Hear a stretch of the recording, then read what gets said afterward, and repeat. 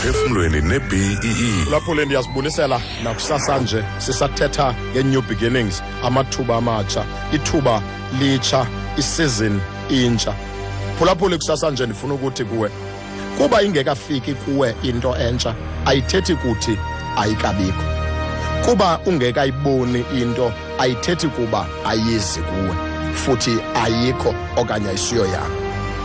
Ubomi, impilo, ukunyuselwa ngasentla, impucuko ikhona yeyakho, noba ungekayiboni nje wena kodwa hlala uyilindele.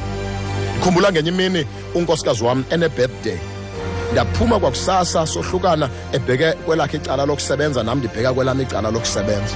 Yaqhubekeka imini sixakekile ibhizi, kodwa kwakusasa njalo ndabe ndimthengele igift yakhe.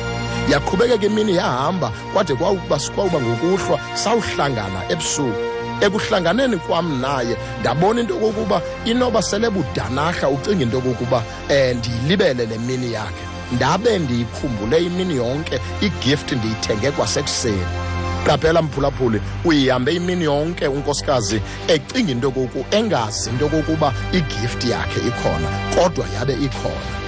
Into yokokuba ube ungekayiboni ayithethi ukuthi ayikho.